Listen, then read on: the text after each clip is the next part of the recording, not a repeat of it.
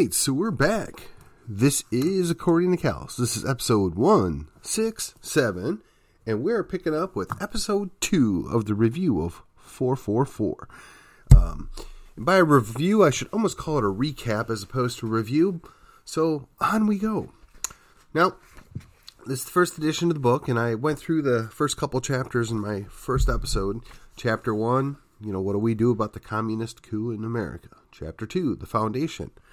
God's law and the Mosaic law, right? The importance of the moral/Mosaic law and the U.S. and state constitutions being congruent with Mosaic law. Chapter 3, we're going to jump in on that. Okay, so in the book, that's actually page 48. And love God, love your neighbor as yourself. And this is going to be applied towards government and politics. Now again, when I do the review or kind of the summary, if you will, of the book, I'm doing this to give you an idea of what's in here. I'm doing this to kind of whet your appetite. So I'm going to go through chapters 3, 4, and 5. When I'm done, I'm going to tie that into some local happenings and wrap it up. See you somewhere between the 15 and 20 minute mark tonight. So, here we go. The outline number 1, which I already laid down, the greatest commandment. So the question is, did God really establish 613 laws? But Matthew 22, 36 through 40 said, Jesus' response to the greatest commandment in the law, you should love the Lord your God with all your heart, all your soul, and all your mind. This is the first and greatest commandment. And the second is like it, that you should love your neighbor as yourself. On those 2 commandments hang all of the law and the prophets. Okay, so the next question that should follow is, how do we do that? How does that happen? She kind of touches base on the idea of concepts laid out in the book, The 5 Love Languages by Gary Chapman, and that was back in 2009. Now, I did read that book about a decade ago, and to be honest, I have a different love language than my wife does, so that creates a little friction from time to time because I don't speak her love language very well. Guys, if you are listening to me, I might encourage you that you should do better than I do in that regard. All right, so she gives a number of verses and explanations related to how we love God in the appropriate way, and then transitions that to the second greatest commandment, right? And again, more scripture. It talks about the different commandments and how we need to do that properly. And then we're going to get to the 4th commandment in the Bible.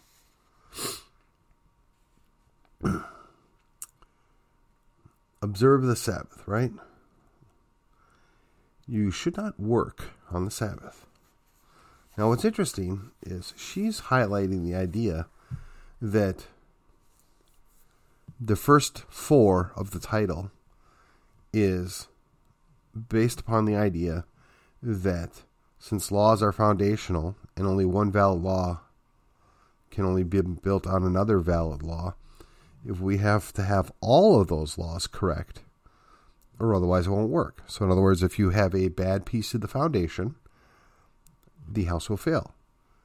And you can't have 2 conflicting statements because they cancel each other out.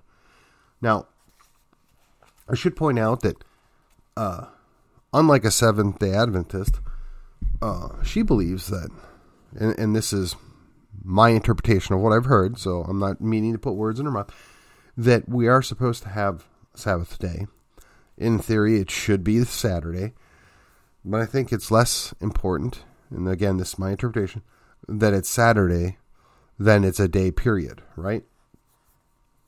So, basically, if you're going to follow the 10 Commandments, you need to follow all 10 of them, not just 9. Sorry, that was the cough button, if you will. So she does do an entire paragraph over the idea of 10 commandments versus the 9. And she doesn't really quibble with the idea of changing the day that the Sabbath is, just that we need to take a Sabbath. And again, that's, again, my interpretation. She is quite clear that she believes Saturday is supposed to be the Sabbath. But, again, I think the principle is more that you're supposed to take a Sabbath day. And again, that's the principle I'm taking away. And if I'm misinterpreting this, someone should tell me, or she can call me and tell me, I guess, but I probably won't. In any case, and then she references the idea that even in the end time through Revelation, there is the idea of defiling the Sabbath, right? It's interesting. So again, the idea that if you're going to love God properly, you have to follow his commandments, and being that he had 10, you can't just choose to ignore one of them. And then she gives some more scripture and some more explanations of how that, and now we're getting to the meat of it here. How to love your neighbor. I am sorry, my allergies are kicking my butt today. I'll be right back. All right. They tell me that's Mountain Cedar, but I can tell you I don't really care. It's just making me somewhat miserable.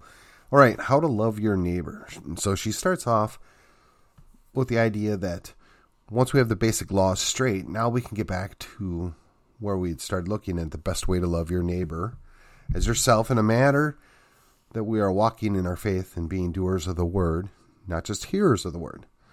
So, again, she's looking for a modern application, if you will, to the political system and how to walk your faith within the system. And she gives some more explanations, some more verses, and I'm going to just kind of go to the end here because I think there was there's 2 good paragraphs in here I want to highlight. So she said, of course, there are many ways we can show love to our neighbor or for our neighbor, with much emphasis on showing love to widows, orphans, the stranger, and the foreigner. So much love can be shared through helping any of them with financial contributions that they are in need of, food, water, shelter, or even just coming alongside with them personal battles, or seeing how to sympathize with grieving people and help relieve them of their burdens, or be a friend to the prisoner. Defending people in need or people that are under attack is also a way to show them your love. So basically, standing up for people, protecting people that aren't capable of protecting themselves, and putting yourself in the way of that. Think of it as interposition, only not interposition at a governmental level, but on a personal level.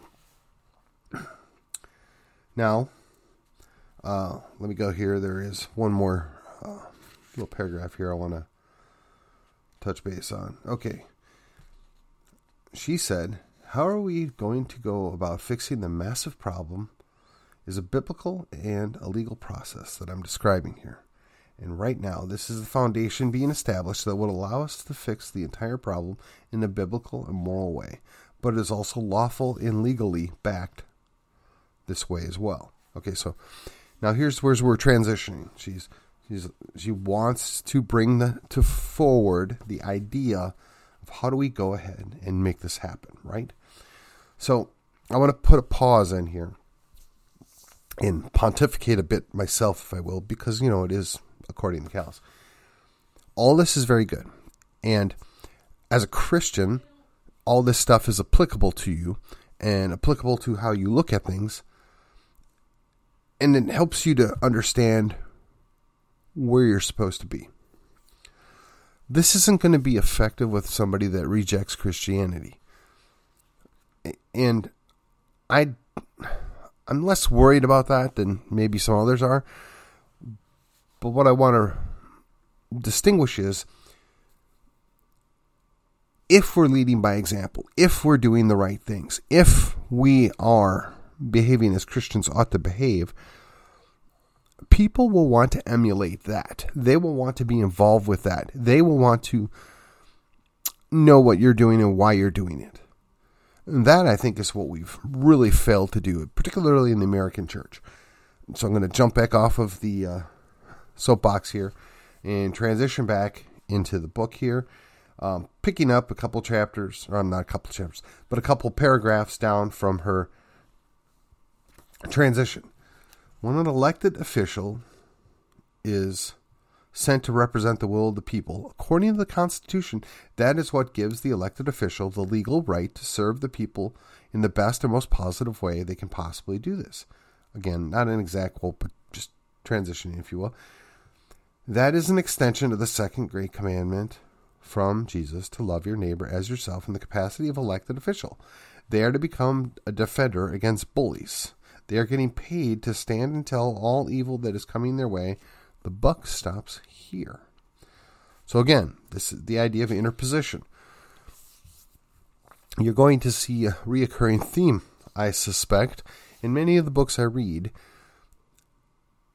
Government is supposed to exist to protect liberty, right?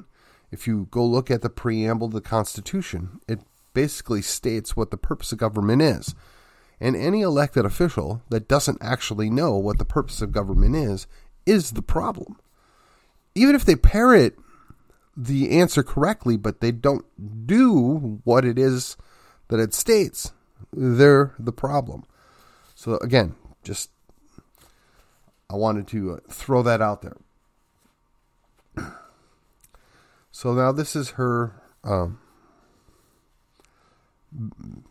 I guess, page 70.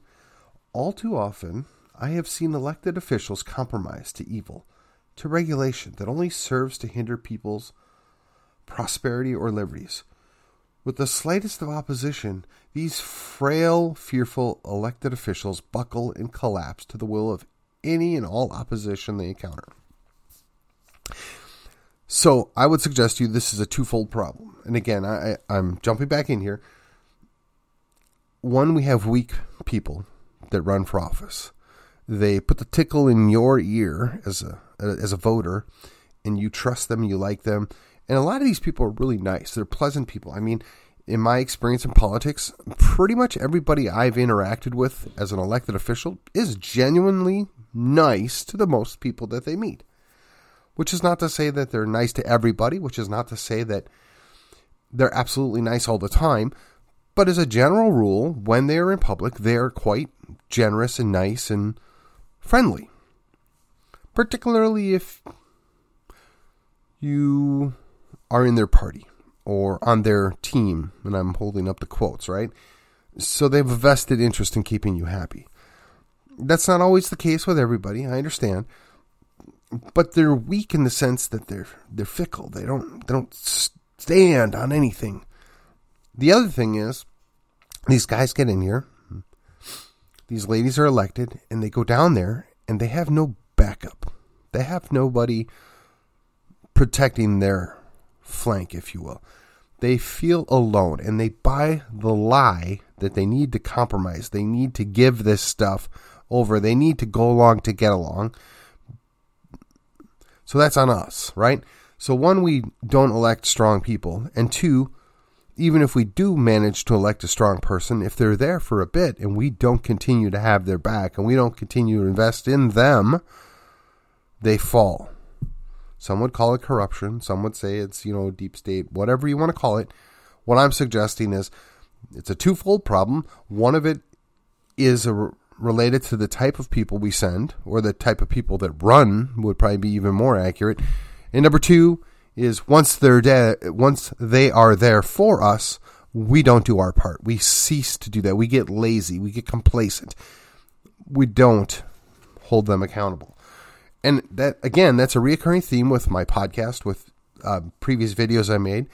When we send people to office, we ought to hold them accountable. We want them to go do what they said they're going to do. We want them to do what it is that we're sending them there to do, even if they're not excited about it, we're going to hold them accountable.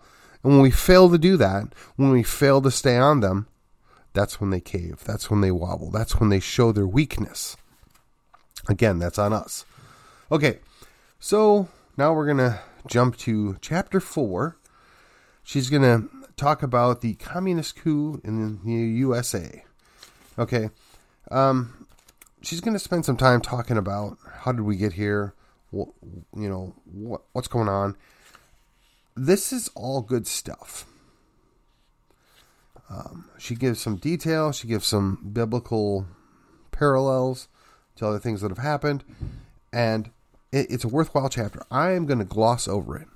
Mostly because I want you to buy the book. I want you to invest your time. And I want you to do what you can to learn from this. Now, she gives an example here of an election she was a participant in. So I'm going to jump in here. Again, this is page 79. There are 5 candidates running for county commissioner. Her favorite opponent, and a man she had deep respect for, was an elderly veteran and pastor named Dr. Hook. He was a Baptist pastor that had been in several wars, and they had a friendly, supportive manner between the two of them in their campaign. She was invited to join his ministry dealing with people in the county jail. So she went and got involved in it. And she indicates that, we said we both ran solid campaigns, and, she was getting involved with his church. And then she transitions from there to, was our election rigged? And she said, probably. We have electronic voting machines, so it's highly likely some of the votes were manipulated. But we ran as Christians, and we ran how Christians ought to have run, and she became friends with this guy as a result of this. So, again, when you run a campaign, a clean campaign, and when you are honorable, good things come from that.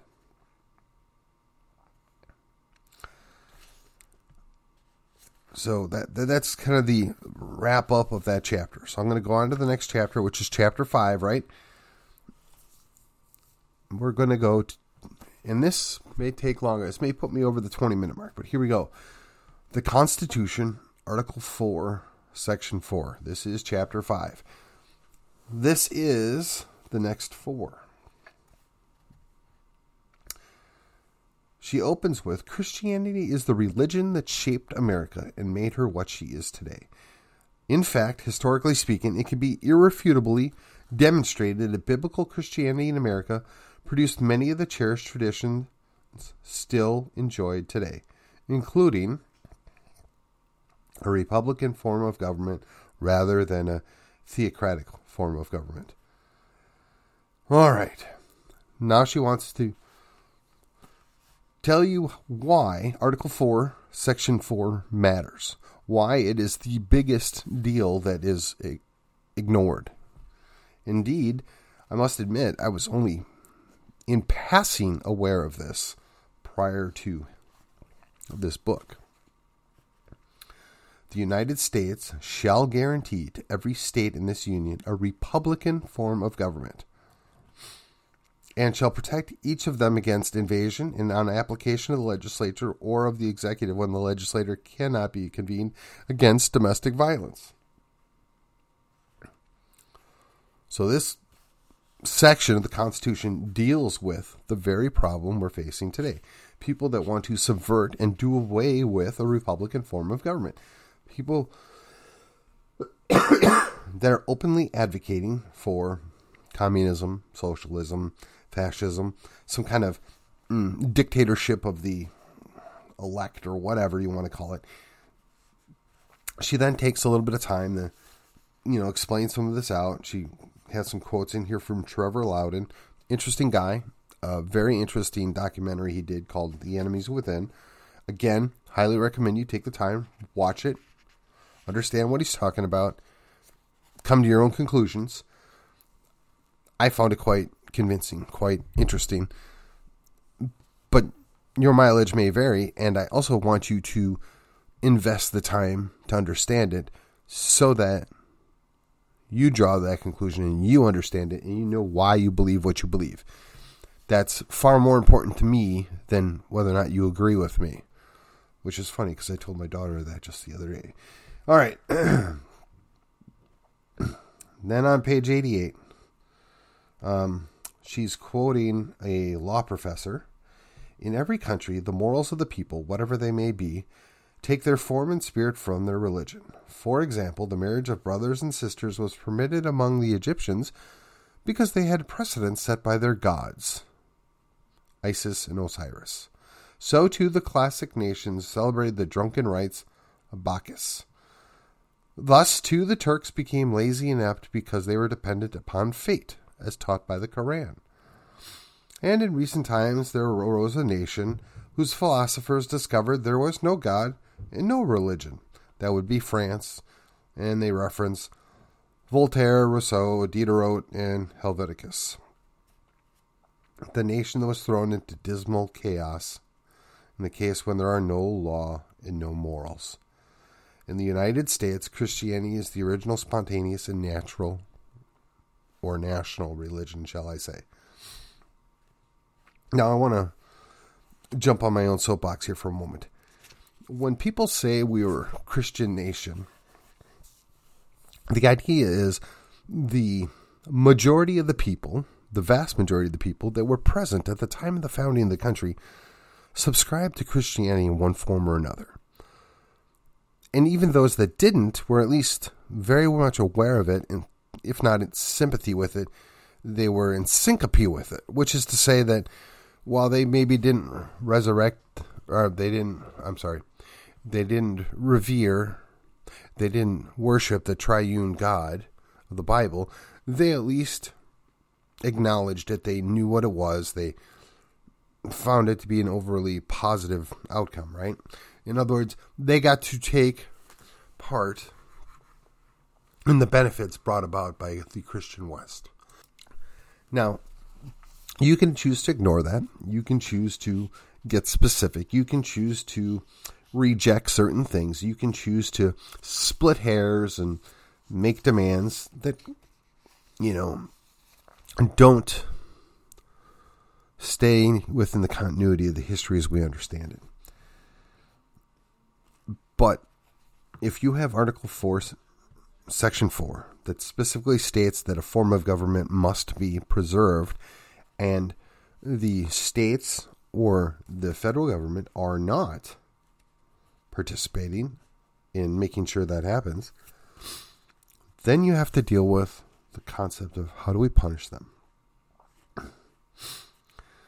Now, on page 91, she talks about the problem is that people think they're above the law and they can do whatever they please. She says nobody's above the law. Not judges, not the reps, not the governors, not even the president. And she's 100% correct. I would just quibble on the idea that this is the Constitution or a constitutional law, not just any law. And the Constitution came from we the people, and at a certain point, we the people are going to have to assert our authority again. If we don't find good leaders, good lesser magistrates, if you will, if we can't find people willing to interpose their level of government against the more evil level of government, if we cannot find a lesser magistrate that's willing to not only interposition but nullify bad law, to recognize there's no authority for that, to recognize they're outside of the government, that does not leave us with a whole lot of options. That does not leave us with a peaceful outcome, in my opinion. So, I'm going to jump over to page 91. The author states, in fact, the three biggest differences between a Republican form of government, now remember, we're talking Republican as a form of government, not a party, And a communist form of government are that communism does not want God, individual rights, and private property rights. There is nothing within a republic necessarily that mandates those must exist. It's just the way it is. Now, she does take the moment to discuss why democracy is indeed different than a republic, and I think that's important, but I think sometimes that's a difference without a distinction. I don't want to spend a lot of time arguing with somebody about the difference between a republic and a democracy. And another podcast I spent a lot of time listening to in the past, and I still enjoy it. The guy basically said, look, who cares? We know what we mean when we're saying the word. Now, words mean things, yes, but if Joe Schmo thinks that we're a democracy because he gets to go vote, go with that. Don't. There can be different forms of a republic. There can be different forms of the representatives in a republic. Those representatives can be put in that position differently in a different republic. So, I mean, if you want to say a constitutionally restrained, democratically elected republic, okay, fine. I mean, you can throw a bunch of words at it, but the simple shortcut should be a republic. But the vast majority of people that refer to it as a democracy just don't know the difference, and they, quite frankly, don't care. But we do want to make sure that they understand that a pure democracy is mob rule. It's something that we could all keep in mind.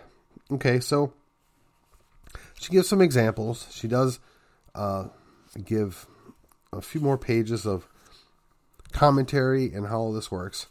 And again, very good. Well thought out. So this is the fourth 4, which is Article 4, Section 4. I'm sorry, the second of the 4s, right? So we got the 4th commandment, the Article 4, Section 4.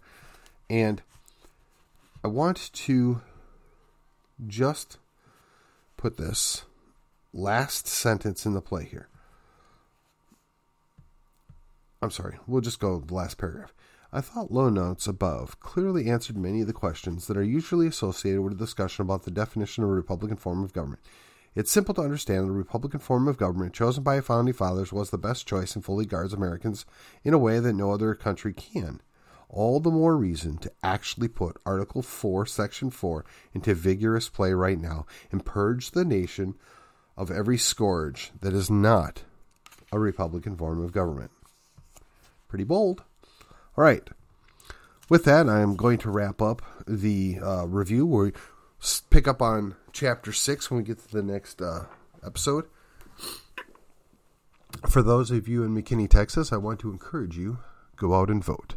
My friend Vicente is on the special election as a candidate, and I interviewed him previously. I am going to probably share that interview again tomorrow. I know early voting has started already.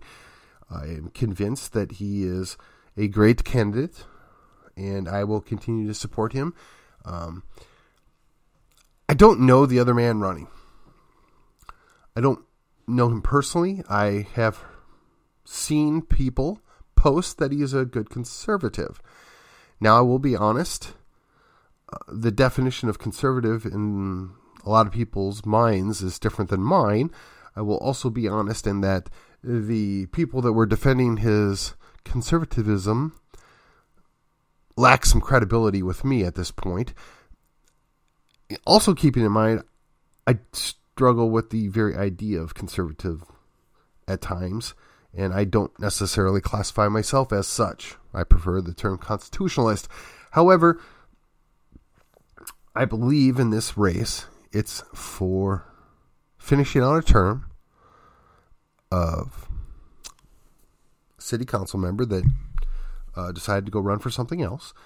And it would be far easier to win re-election as an incumbent than to run in another open race. Win, lose, or draw, I think the city of McKinney will be okay.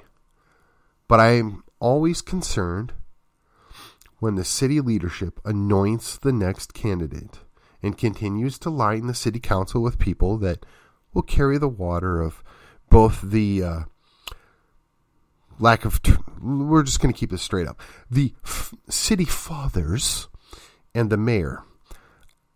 I don't know why they're so afraid of somebody that might question the official narrative. I'm not sure why they fear somebody that has common sense. I'm not sure why they fear somebody that doesn't follow in lockstep. They would still have a 6-1 vote on pretty much every vote because, let's be honest, everybody follows the mayor. And where our Pied Piper leads us, nobody knows except for Independent Bank. But going forward, it's going to be okay. We'll find a way through it. Vicente, I wish you the best of luck. I will be, again, like I said, tomorrow I will have his previous interview posted. I look forward to what the future brings. And there is no reason to panic. There is no reason to lose sleep over it, right? As I said, when the last election cycle was over and a good number of people were quite upset because of the steal that occurred, hey, Christ is still on his throne. Jesus is Lord, and tomorrow we're going to wake up and go right back to work because that's what we do. We're the people that make this country work. We are the people that allow for our country to be what it is today. Imperfect though it may be, and shortcomings that are often brought to fore, we are still the last best place there is to be. And Texas is special. And as a Texian, I want what's best. And I'm looking for that guy that's willing to interpose between the tyrant and the populace. I want the guy that's going to be willing to say, no, you've gone too far. And we will keep looking until we find that person. And with that, let's wrap this up. This was episode 2 of 4 of the recap and review of 444 by Renee Holiday. And I will see you on the other side.